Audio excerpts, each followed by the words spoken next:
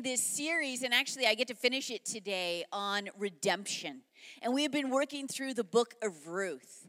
And so today, I'm in chapter 4. However, the events of Ruth chapter 4 really begin at the end of chapter 3. Ruth has come to the threshing floor. And I know Craig talked about this last week. I wasn't here with you, but I was with you.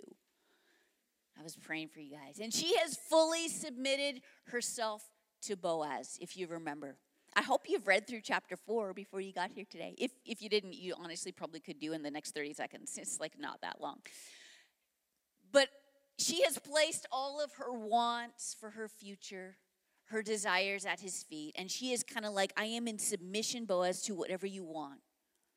Truly, she just wants his heart. Truly. She wanted an intimate relationship with him. She didn't care about money. She didn't care about prestige or status. She just had just purity of heart that was just whatever you want. I'm submitting to you. And because of this, Boaz was able to receive her fully. He stirs out of his sleep only to find a woman laying at his feet. Okay, you guys just like picture this, okay? Don't just let me say it, see it. And he's like, wait, what's happening here? And Ruth's like, calm yourself, it's fine. I'm Ruth, remember? I'm the one that was like out gleaning among the sheaves. You remember the whole bringing in the sheaves, all that. And she's like, take me under your protection, is what she says. You're my next of kin. This was a thing. Okay, this sounds kind of strange to us, but this was a thing. Back in the day, this was what was, okay? Boaz got it. When she said, take me under your protection, I'm your next of kin, he's like, oh, okay, I see what's happening here. Basically, it's totally cool that you snuck into my room while I was sleeping, laid at my feet, uncovered my feet from the blanket, which was probably okay because my feet were kind of hot. I had a little too much wine at dinner. Then you creepily stared at me until I woke up. And then I'm like, what is happening here? And you're like, hey, you should marry me because you're my next of kin. Totally normal. Verse 10, he says, may you be blessed by the Lord, my daughter. You have acted even more faithfully than you did at the first, when they first met. You haven't gone after rich or poor or young men. And my daughter, don't be afraid. I'll do for you everything you're asking. Whoa! Indeed, my people who are all at the gate will know you're a woman of worth. He's like, Ruth, what the heck? Whereas most would grow cold in interest towards someone over time, you have not done that. You've actually increased in your devotion, and you've made this bold move right now, right here. You've upped your commitment. You're like, I want all of this. You're inconvenienced. It's the middle of the night. You're sold out, and you're devoted to your request. That's pretty impressive. This is a prophetic picture that we can relate to.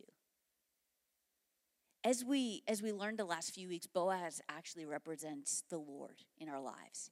And the longer we're with Jesus, there is a tendency to grow cold in our affection towards him. To risk apathy or disinterest or just casually approach the presence of God. And with no great love or passion. I don't know if you've ever bought your kids like seasoned passes to a theme park. Well, we have, and when our kids were little, we did that a couple different times, different theme parks and whatnot. And at the beginning, boy, were they excited. They were like, you are the best ever! And they were so excited, and we're going to SeaWorld, or we're going here, or we're going there. And we'd all we would go, and it was so exciting. Best day ever. After a few times, we're going to SeaWorld again? I'm like, do you know how many kids would love to go to SeaWorld? Or whatever park that is. But it kind of grew cold. It got complacent, like the same old, same old. And sometimes that can happen with our relationship with Jesus, but it's not the way it should, and it certainly wasn't what we experienced this morning in worship. As your hunger came through for the presence of God. It's not the way it should be. It should be growing, loving more, giving more, sacrificing more. There is a meme that's been going around, and it's a few different things. I'm going to get them to pop it up on the screen here. And see the one plant in the corner? And then more. And there's like all these plants. Well, in our neighborhood, there is a family that loves to decorate, okay? And this is, it's not plants, but at Christmas, we witnessed this, okay? There was like one little thing out, and then the next day there was a couple more things, and a couple more things. And we can, don't judge us for being creepy, but we can actually see their house like from like one of our windows. So we would watch them as they would put up more, and we were like, we're familiar with this meme, and it's like more, to the point you could not see the house. I kid you not. It's not even a very big house, but it was like covered. Well, that's how we should be with Jesus. More.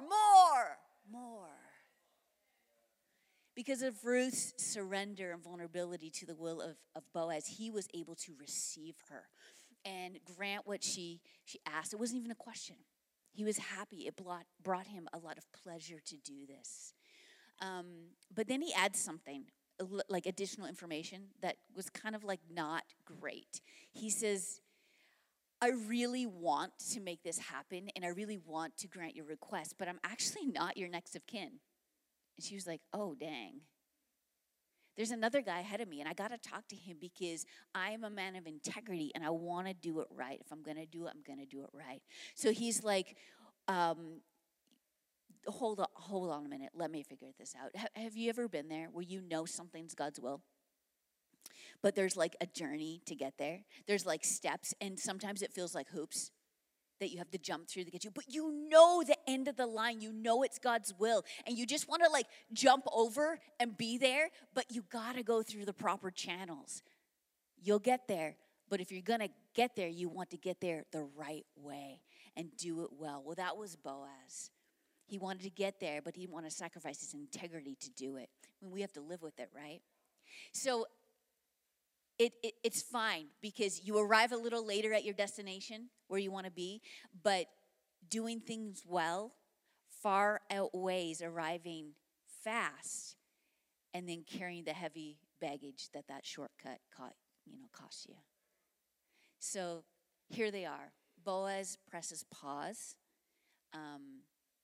But like why? What's the deal here? Like, I feel like in order to fully understand that, we need to understand the concept of the kinsman redeemer, the next of kin, which is talking about. So what does that even mean? Why is it such a big deal?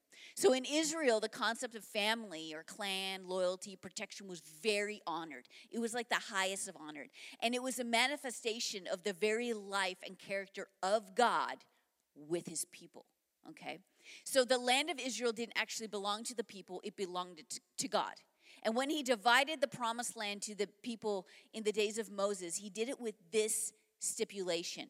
Leviticus 25:23 said, the land should not be sold permanently, for the land is mine, which is God's. You are foreigners and temporary residents with me. So in all the country that you possess, you are to provide for the redemption of the land in the year of Jubilee. Okay. So land was not sold, as we understand it. It was kind of like leased, okay, if that helps. Individual property could be sold for a time if financial pressure dictated that. Like a drastic action, someone was like really hard up and they had to sell in order to make it. But every 50th year, which is the year of Jubilee, fun fact, we got a car for free many, many years ago, and then we put a Jubilee sticker on it because that's awesome. The land was returned to its rightful owner in the year of Jubilee. So to make sure there was the blessing in the families, God established the principle of the kinsman redeemer.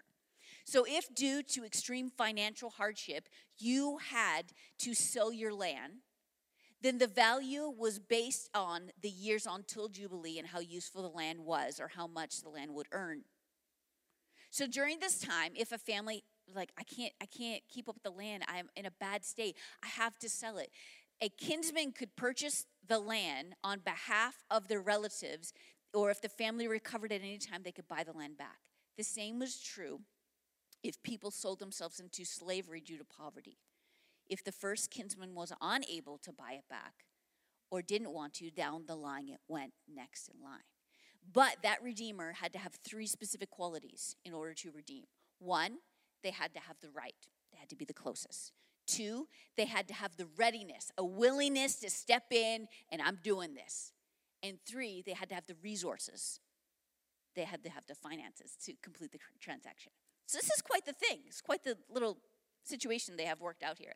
So this morning after comes, okay? Ruth went home. She had been there all night. She uncovered his feet, did the thing. Boaz is like, I'm not actually the guy. There's another guy. Let me work it out. And she goes home to Naomi, her mother-in-law, and Boaz goes to the gate of the city, because at the gate of the city, that's where all the legal transactions happen. So the men would gather at the gate, and they'd like talk business, and they work it out, and then they would do things like with their shoe, they'd take it off and give it to people, and it's just like, this was normal, okay? So Boaz actually, though, sent Ruth home with 6 measures of barley. Ruth 3:15. He says, give me the shawl you're wearing and hold it out. She's like, okay. So she holds it out, and he measures 6 measures of barley, and he puts it on her. And then she went into the city. Then she went home, and her mother-in-law said, how did it go? Because remember, Naomi had actually sent her to the threshing floor. Ruth told her everything the man had done for her, and she said, and he gave me 6 measures of barley, because he said, don't go back to your mother-in-law empty-handed. Naomi's like, sit down. Wait, my daughter, until you learn how this matter will turn out. For the man will not rest until he settled it today. Interesting. How did Naomi know this? Did she was there like a background check on Boaz? Did she have him followed? Like what? Like how does she know he will not settle until this matter? It seems like this is the type of thing, like moms know everything. It kind of seems like that type of situation. I don't think it was. I think it was a little more than that. But it's like where you're just like, as a kid, you're like, I think she knows. And I mean, I experienced that. I feel like I know everything. I don't know how I know. I just know. It just happens. It's like moms know everything. But it seems like that's what's happening here. However, it was deeper. Boaz gave 6 measures of barley. And he said, do not go back to your mother-in-law empty-handed. Ruth was like, great, took it at face value. This is awesome. Very nice man. Gosh, he's feeding us, and it's going to be a nice treat for Naomi, but it was more. And I feel like Naomi decoded the secret message. She read between the lines. She heard what he didn't say, but instead what he showed. It was like when your husband or wife gives you the look and you just know what it is. Have you ever been in a situation where you need out of something and you just kind of look and they know exactly, I need to save them right now. They're in a situation they need to get out or whatever it might be. You just know. It's just like a look. She saw it. So it looked like Boaz was being super nice and sending food home. But the number 6 meant more. 6 was the number that represented man. He said, don't go home to your mother-in-law empty-handed. I feel like it was more about the message than the food, but the food represented the message. It was not about don't go home with no food, but more about don't go home without knowing that I deeply care about your requests, and I'm working on it. I, the future man in your life, the hope to be kinsman redeemer for you and your family line, am giving you 6 measures, the measure of man, the number of man, 6 measures to speak of what I'm believing for. This was a prophetic act. He could have gave her 5. He could have gave her 7. He gave her 6 to represent, I, the future man, what you have asked me for, am giving you 6 measures of barley. So this is the hope that you hang on to while you wait for your answer. Those 6 measures of barley is the longing and for your heart to be fulfilled, to have a man in your life, to have provision for your future. Do not go home empty-handed. I'm working on it. See, something to hold on to while you wait is a beautiful thing. I know many of you have experienced like a prophetic word or seed money where you're believing for financial breakthrough and you don't have it all, but maybe you've got something that you could sow in. Maybe a picture. You're spending time with Jesus and he just kind of gives you a picture in your mind of something that you can hold on to, hope. Or someone walks up to you and says, I just want to encourage you today. And they say something that they shouldn't know about, but encourage you. Or they pray for you for a certain situation in your life and you feel uplifted. It's something to hold on to while we wait because we don't know how long we're going to wait. When our daughter Faith was born, and many of you know she was born with a very complex heart defect and wasn't expected to live. She's now almost 17 and is amazing, right? But back when she was first born and we didn't know if she would have another 24 hours, God gave us a verse of 1 Corinthians 2:5. It said, your faith does not rest on the wisdom of man, but on the power of God. That hope gave us holding power. That's what I'm talking about. So this was the 6th measure of barley. It was a prophetic act, something to hold on to. I'm working on it. It holds you as you hold it.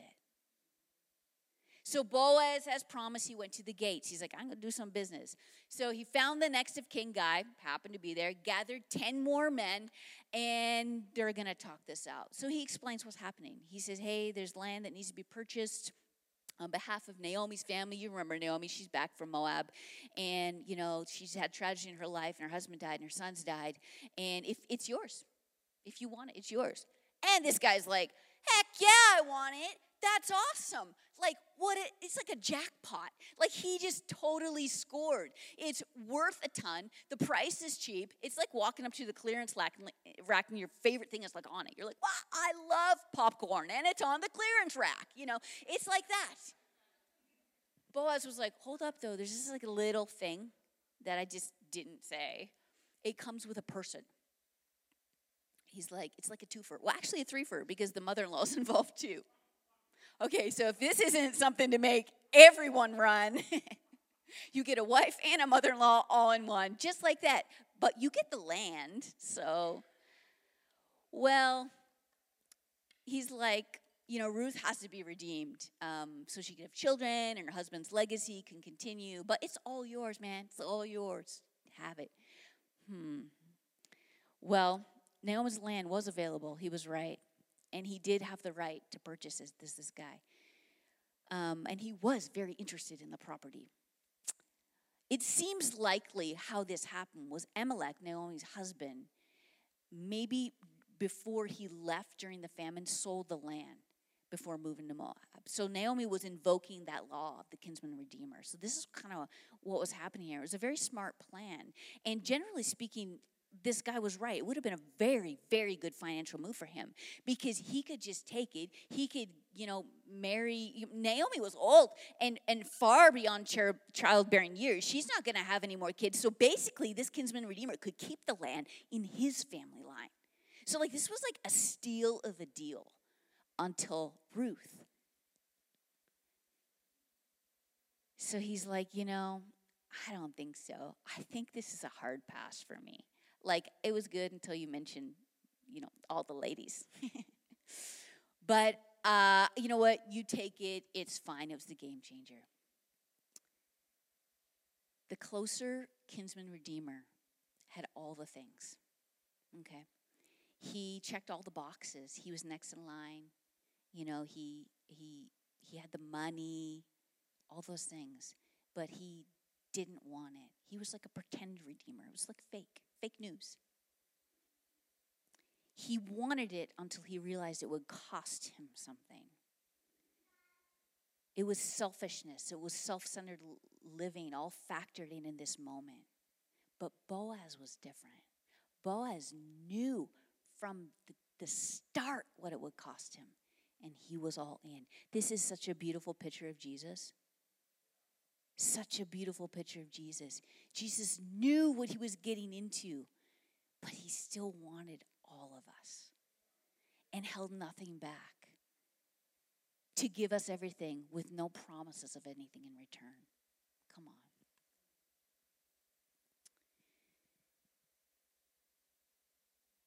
So here we are. We made it to the end, chapter 4. And it's all about Ruth's bold ask and Boaz's sure answer. Ruth asked. She asked this question. She put herself at his feet. She said, take me under your protection. See, when we want things and need things in life, we need to go bold before God. It's one of those things that if we're honest, we kind of struggle with, because it's that confidence that will he answer my prayers? Like, I know he can, but I just don't know if he will. He's definitely able, but will it actually happen? And we want to believe for it, but in the middle of our problem, we sometimes do everything except bring it to him. We talk to people and we come up with a game plan. We fret or complain about it, or we stress about it, and we have all these issues that surround our problem, when really we should just bring it to Jesus and say, you know what? This is huge. I'm believing for the healing, for the miracle, for the breakthrough, for the provision. I'm just going to go out there and ask. And I'm going to risk, disappointment or discouragement or any of those things, but I'm just going to go and ask you for the miracle. This was Ruth. She was a regular person. She wasn't anything more than us. In fact, she was a stranger, a foreigner in the land. So how is it that we, as we come in relationship with Jesus, sometimes still struggle with those asking? And why is it that sometimes life just doesn't go well, even though we are the children of God? And why are our prayers sometimes not answered the way we hoped? These are real questions. So why? James 4 kind of sheds a little bit of light on it. He says, you do not have what you want because you don't ask God for it. And even when you ask, you don't get it because your motives are wrong. You want only what will give you pleasure. So, number one, we just don't ask. That's one reason we don't get what we need in our lives. We just don't ask. Simple, but happens all the time. A Christian with a deficient prayer life is like a stock car without gas. It looks really good, but it doesn't have what's necessary to fulfill its purpose. Prayer isn't what we do before the work. It is the work. It's difficult to have a sustained prayer life. It is. That's why most people don't. Some of it's laziness, yeah, but I don't know that it's all that. I think some of it is that that feeling that we can't measure up to the next person. It's like, gosh, look at them. They just they're such a good prayer, and they're just amazing. And I don't think I could do that. So it's like we're frozen to do nothing because we feel like we can't be as good. It's not, you just need to be free in your prayer life. You just need to be free. Smith Wigglesworth used to say, he was a powerful revivalist way back in the day that saw so many miracles, crazy miracles. He used to say, I don't know if I've sat and prayed an hour continually in my life, but an hour has never gone by that I haven't prayed. It's just about communing with Jesus all the time. So it's not about a checklist of, okay, I got up and from 6 to 7 I prayed, or what. It's just about wanting to be there, wanting to commune with him, and letting go of all the legalism and the ritualistics that we put on ourselves, or we feel from other people when they're not actually putting it on us.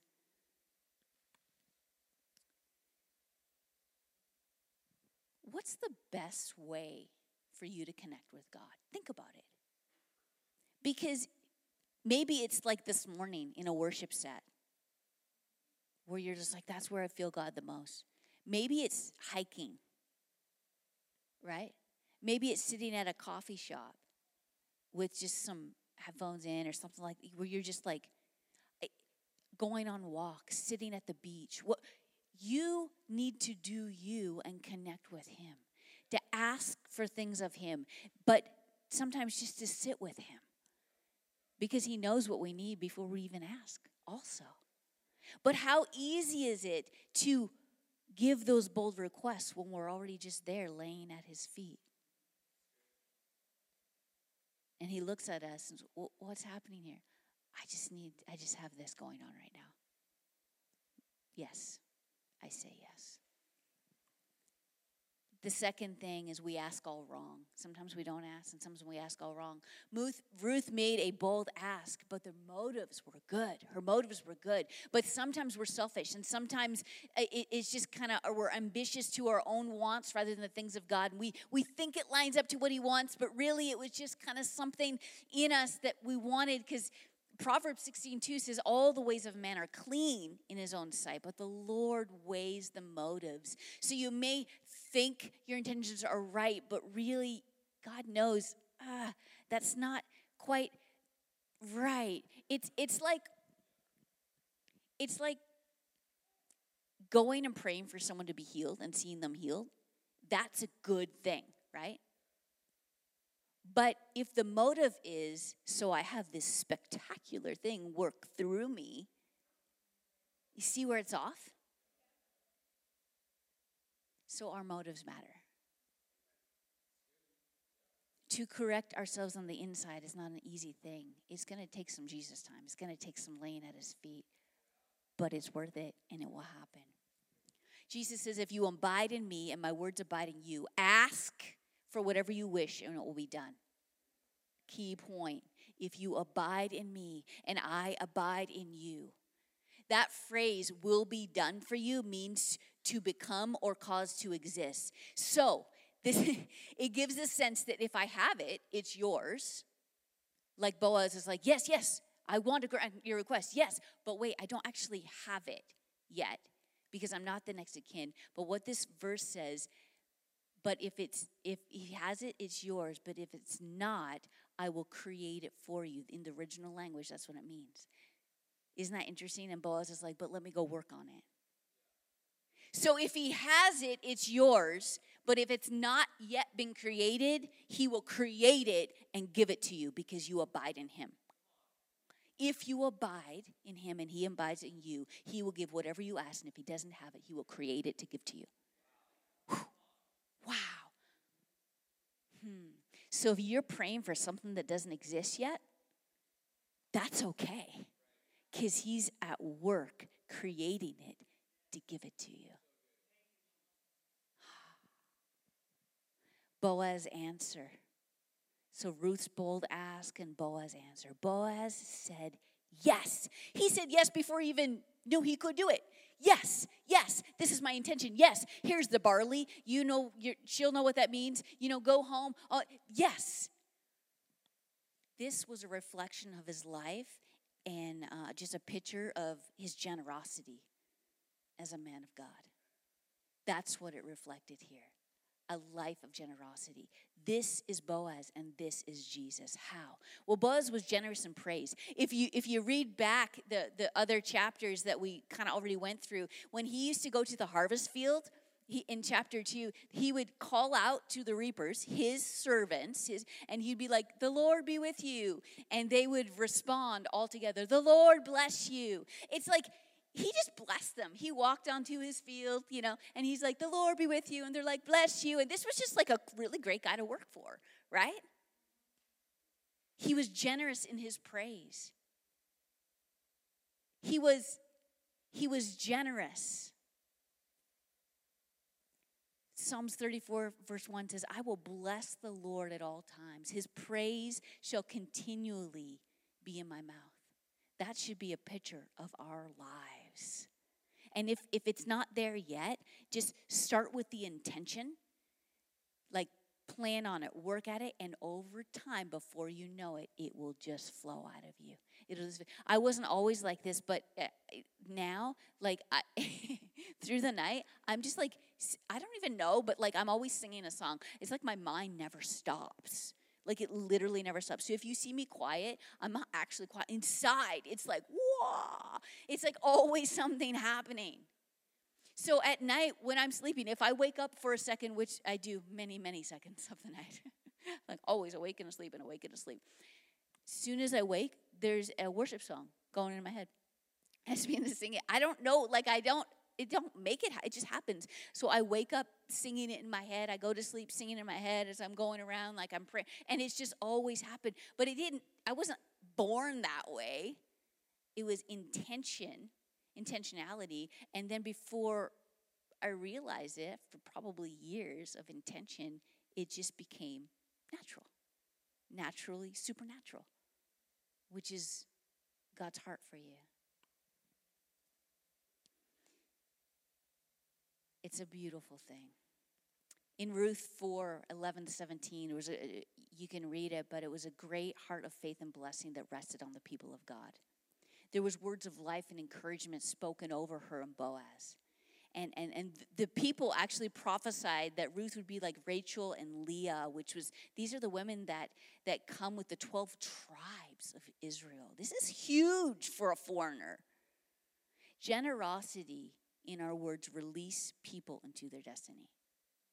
Like Ruth literally stepped into the prophetic word as they spoke that over her and then was mentioned in the genealogy of Jesus. Wow. She didn't belong where she was. She was an outsider, but now in the line of the Messiah. See, you rise past appeared potential, societal norms, and what's appropriate when you submit yourself to Jesus. My life is not my own. I am a laid down lover. Whatever you want, I live on the altar. Number 2, he was generous with money. The closer kinsman, he could have done this for Ruth, but because there was no advantage to him long term, he wasn't interested. He thought it would be a loss at the end. Proverbs 11 verse 24 says, there's one who scatters and yet increases all the more. And there's one who withholds what is justly due and yet results only in want. The generous man will be prosperous, and he who waters will himself be watered. You think by giving the water away, you're not going to have any water. But the Bible says the more you give away, the more you get. He who withholds grain, the people will curse him, but blessing will be on the head of him who sells it. He who diligently seeks good seeks favor, but who seeks evil, evil will come. It's the sowing and reaping principle. Boaz didn't worry about the money. He gave it all. He was just happy to bless Ruth. He was just happy to have this lady who he met in the field become his new wife. His generosity and taking her on and her cost of living was making room for legacy in his life, really. Really, that's what it was. See, Ruth and Boaz ended up having a child. His name was Obed. He was named by the women in the neighborhood. It's so strange. And it was a prophetic name, though. Obed meant worshiper and servant. Wow. Wow. Did that just not embody both Boaz and Ruth? Roaz. Yes, Roaz. That embodied Roaz. Worshiper and servant. It's a prophetic picture of what life would be like for them. And this is truly a blessing. Children are such a blessing to our lives. They are an inheritance from the Lord. It is so exciting for when children that would carry their heart of worship and their heart of servanthood. Obed, how exciting is this? In the end, if you read through, Obed ministers healing to his family. Why? Because Naomi has a grandchild. She thought her life was over. She is a kinsman redeemer. He redeemed her life and inherited her land, brought on a wife and generations to come. And I don't have any grandkids, but I've heard there's nothing better. I don't know if there's any grandparents in the room, but I've heard this. Our children are the purest form of blessing in our lives as they live out their love for Jesus. It's incredible. So Ruth has a husband and a son. There's great joy. She started out in a place of a stranger to Israel, to the congregation of the Lord. God pulled on her. She took a risk. She was faithful. She did the hard things. She worked for it. She trusted the people in her life. And she moved into full reward. Redemption complete. There was no way for her to know back when she started that her life would turn out this way. She made these decisions not knowing. It might work. It might not work. I don't know. You don't know until you get there, right? Because it's a faith walk, not a sidewalk. See, it's easy to see the end when the end is here. It's difficult when it's a blank screen, an empty page, just a repeat playing of the past, the old ways, past seasons, broken dreams. When Boaz held Ruth and Naomi's future in his hands and he gave the 6 measures of barley, this was hope. This was to look at, to hold on to as comfort and to eat. It was nourishment in the waiting. Sometimes we just need nourishment in the waiting for our full reward. And I don't know what situation you're finding yourself in today. Maybe it's a huge step of faith that you're stepping out in. Maybe it's something in your life that you just really need an answer for. You could be praying for a while, or maybe it just happened, or maybe tomorrow. I'm not speaking this out, but we know we only have this moment. So maybe tomorrow something could change. And you're going to need God to step in on your behalf. What are you holding on to while you wait? Because coming to us is our full reward, our redemption. But what do we hold on to as we wait? Let's stand. I want to ask 3 questions before I close, and then I'd like to pray for you. What do you need to hold today in order to have hope? What are you holding that's leaving no space for hope? Sometimes our hands are so full of stuff that we can't hold on to the thing that God wants to give us. Sometimes we just got to lay something down in order to pick something up. So what are you holding that's leaving no room for hope? And what can you let go of to make that room today? Let me pray for you. Father, I thank you for every dear person in this room right now. I thank you that their heart today in worship just came through so strong as they poured out their love and adoration towards you. I thank you for hungry people. I thank you for worshipers and servants in the house of the Lord.